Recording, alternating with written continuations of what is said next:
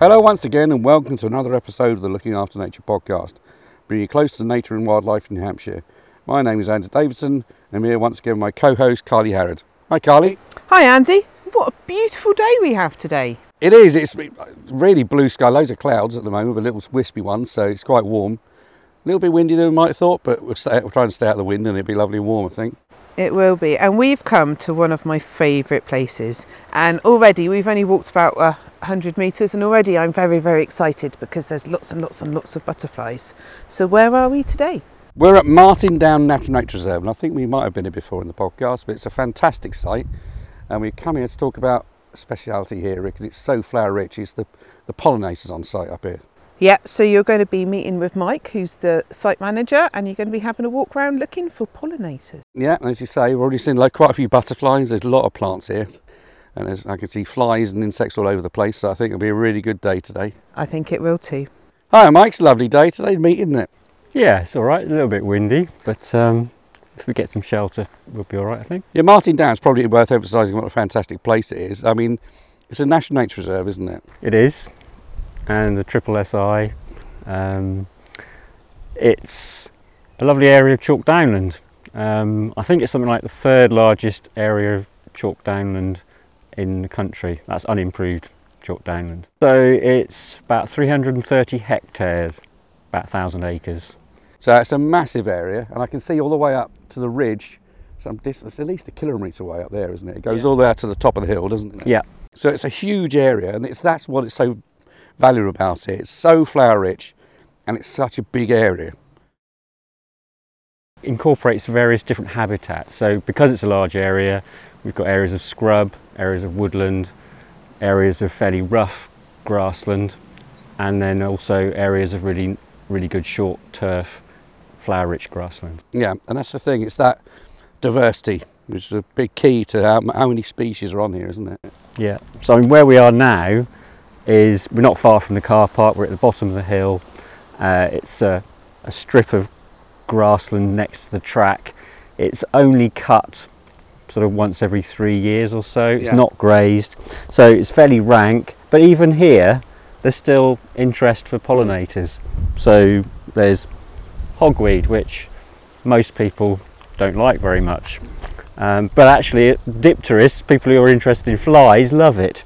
In fact, there's a couple of flies sat on here now on top of the hogweed.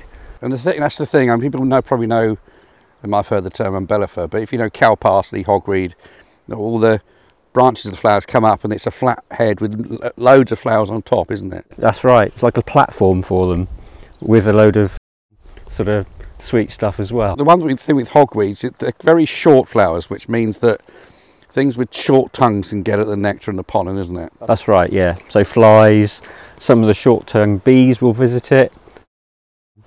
Ichneumon wasps you find on them. And the same would apply to wild parsnip, which is quite common on the downs, just starting to flower now. And that looks like the hogweed and that, but it's yellow. And you mentioned ichneumon wasps, what do they do? They're parasitic wasps, so they lay their eggs on, well, usually caterpillars, things like that, while they're still alive, and sort of eat them from the inside. It's not very pleasant. And at the back there's some greater knapweed, which is good for pollinators. Butterflies like the greater knapweed, like the meadow browns we've got at the moment, and dark green fritillaries, which there was one on here, it's just flown off though. So there's a bumblebee on here. And that's the thing, we're on about short tongue bees. Bumblebees get medium to long tongues, don't they? So this one is, I think it's a male garden bumblebee. Yeah. Bombus hortorum. And that is a longer tongue species. And there's also a burnet moth on the knapweed over here. It's really, when you're looking at the insects as a group, and butterflies and moths together, butterflies aren't really different they're just part of that group Lepidoptera, aren't they? That's right, yeah. You're not a separate branch. It's all in the antennae. Yeah. If you've got a clubbed antennae, you're a butterfly, and if you've got a sort of pointy antennae, you're a female moth. Yeah. And if you're a male moth, you've got feathered antennae. And actually there's a herb down here as well, isn't it? What's that? marjoram. Yeah. Yeah, so that's not quite flowering yet, but in a few weeks it will be. And yeah, that'll be heaving with pollinators. Bees, butterflies, small tortoiseshell for some reason, you always find lots of them on there. Yeah. Is that a skipper on that knapweed there? Yeah, that looks like, well, it's either small skipper or Essex skipper. But they're small brown butterflies, aren't they? Yeah. But you could easily mistake that for a moth. Yeah, it's the way it sits and the way its wings are held, I suppose. Now I think I can see there's an orchid back there, isn't there? Yeah. So that's the pyramidal orchid. And it's not square like a pyramid, but it's got that classic cone shape. Yes. And a beautiful pink colour.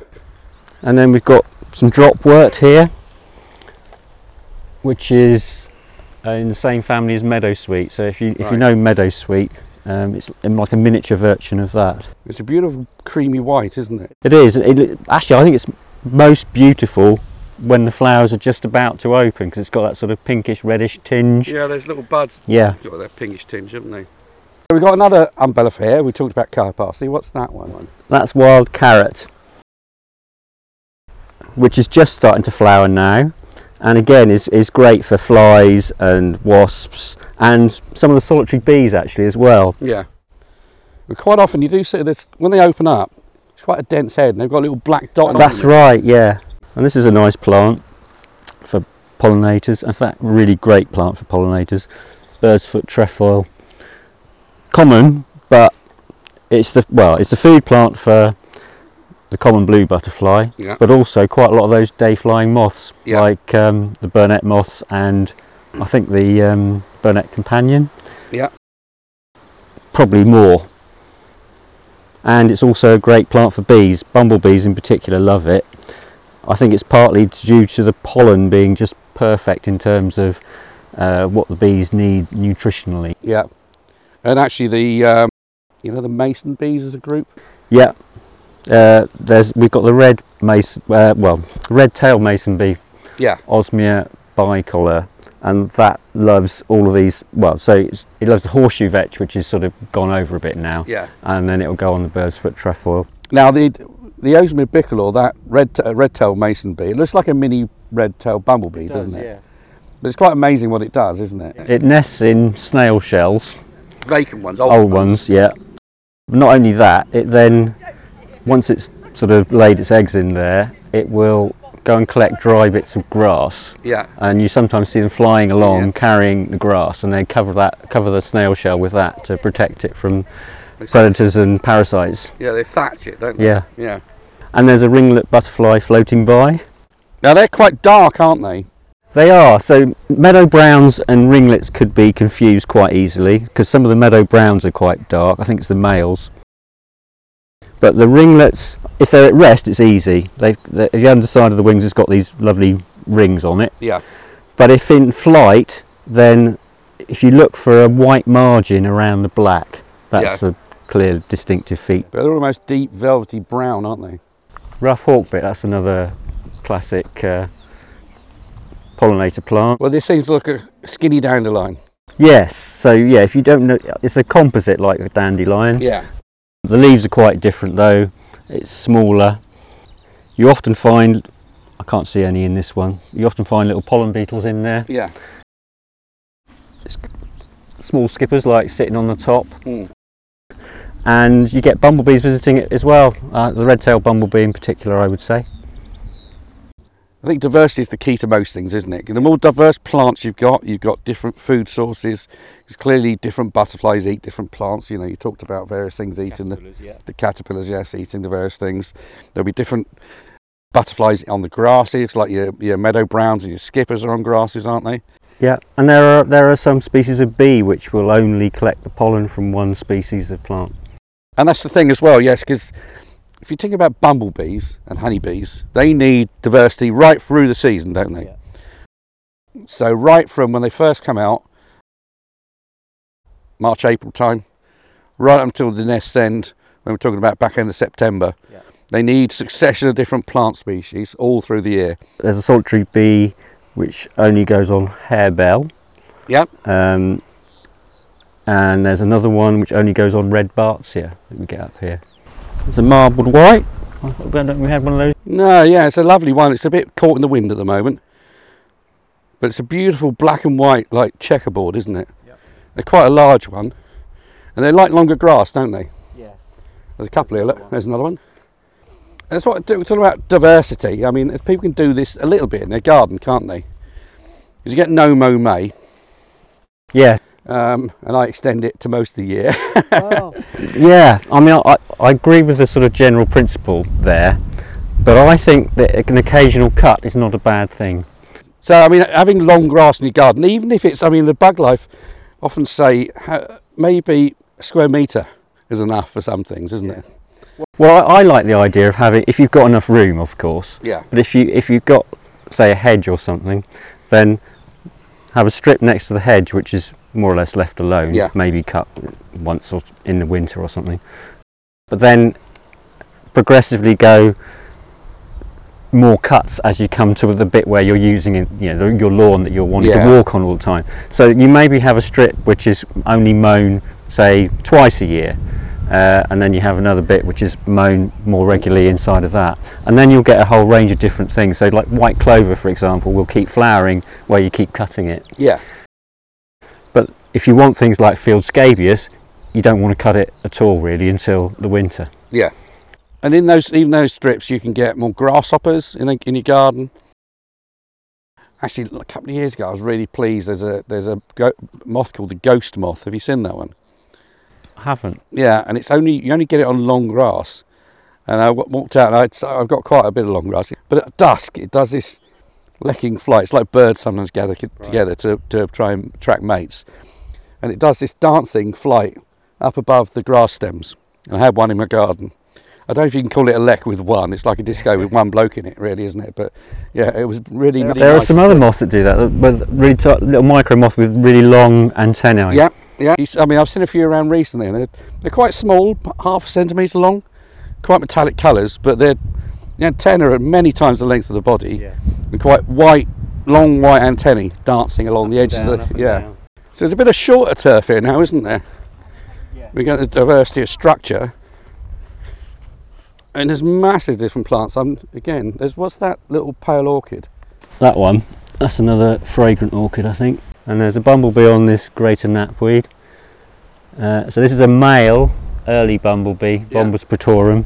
Because there's about 30 odd species, is it? Or 28 species? We've recorded something like, I think it's 13 or 14, something like that. But breeding regular, sort of, probably 10 or so. Yeah, and that's quite impressive, isn't it? Yeah, and some of those are quite rare. So, well, we've got a good population of Bombus humilis, the brown banded carder bee. Yeah. We've got Bombus ruderatus, which is the large garden bumblebee. There's the cuckoo bee that goes on Bombus lapidarius, the red-tailed bumblebee. It's the field cuckoo bee, Bombus rupestris. That's a very big, dark wings and red tail. I mean, the thing about cuckoos is they're sort of less hairy than the sort of true bumblebees. They don't need to be because they're not collecting pollen. They're cuckoos in the nest, just like a cuckoo bird lays its eggs in the nests of other birds. The cuckoo bumblebee lays its eggs in the nests of other bumblebees. So it doesn't produce its own workers, it's only males and females. Yeah. And it relies on the workers of the host to do all the gathering. So they tend to be quite tough. They're sort of fairly sort of armoured, if you like. They've got to fight into the nest. Exactly. Yeah. There's another plant here which is quite worth mentioning, I think, which is yellow rattle. Yeah. It's nearly finished flowering now. Just one or two open at the top of the plant. It's a good plant for long-tongued bumblebees again, but it's also quite good for the grassland anyway, because it's semi-parasitic. So it takes some of the sort of vigour out of the grasses, which leaves more room for the herbs and the flowers. So this is an anthill here, isn't it? I mean, there's several anthills here, but when you look at the top of it, it looks quite different, doesn't it, in structure? Yeah, so you often find this, that the anthill's got different plants growing on the top of it than the surrounding area. And this one's got a lot of bird's foot trefoil on the top. you get other ones with a lot of wild thyme, like a carpet of purple thyme flowers. This is an active nest because you can see the soil through the top here, which is the ants continually working the soil. Yeah. And they bring all bits of parts of the soil up to the top. Yeah. And it's nearly a foot higher than the ground around it, isn't it? So it's producing, a different microclimate. Yeah. And that's important for the butterflies.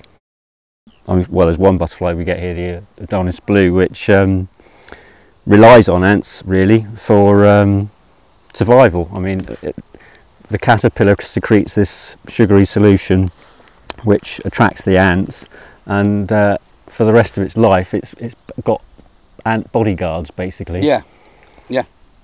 Until it hatches out the next spring. Yeah.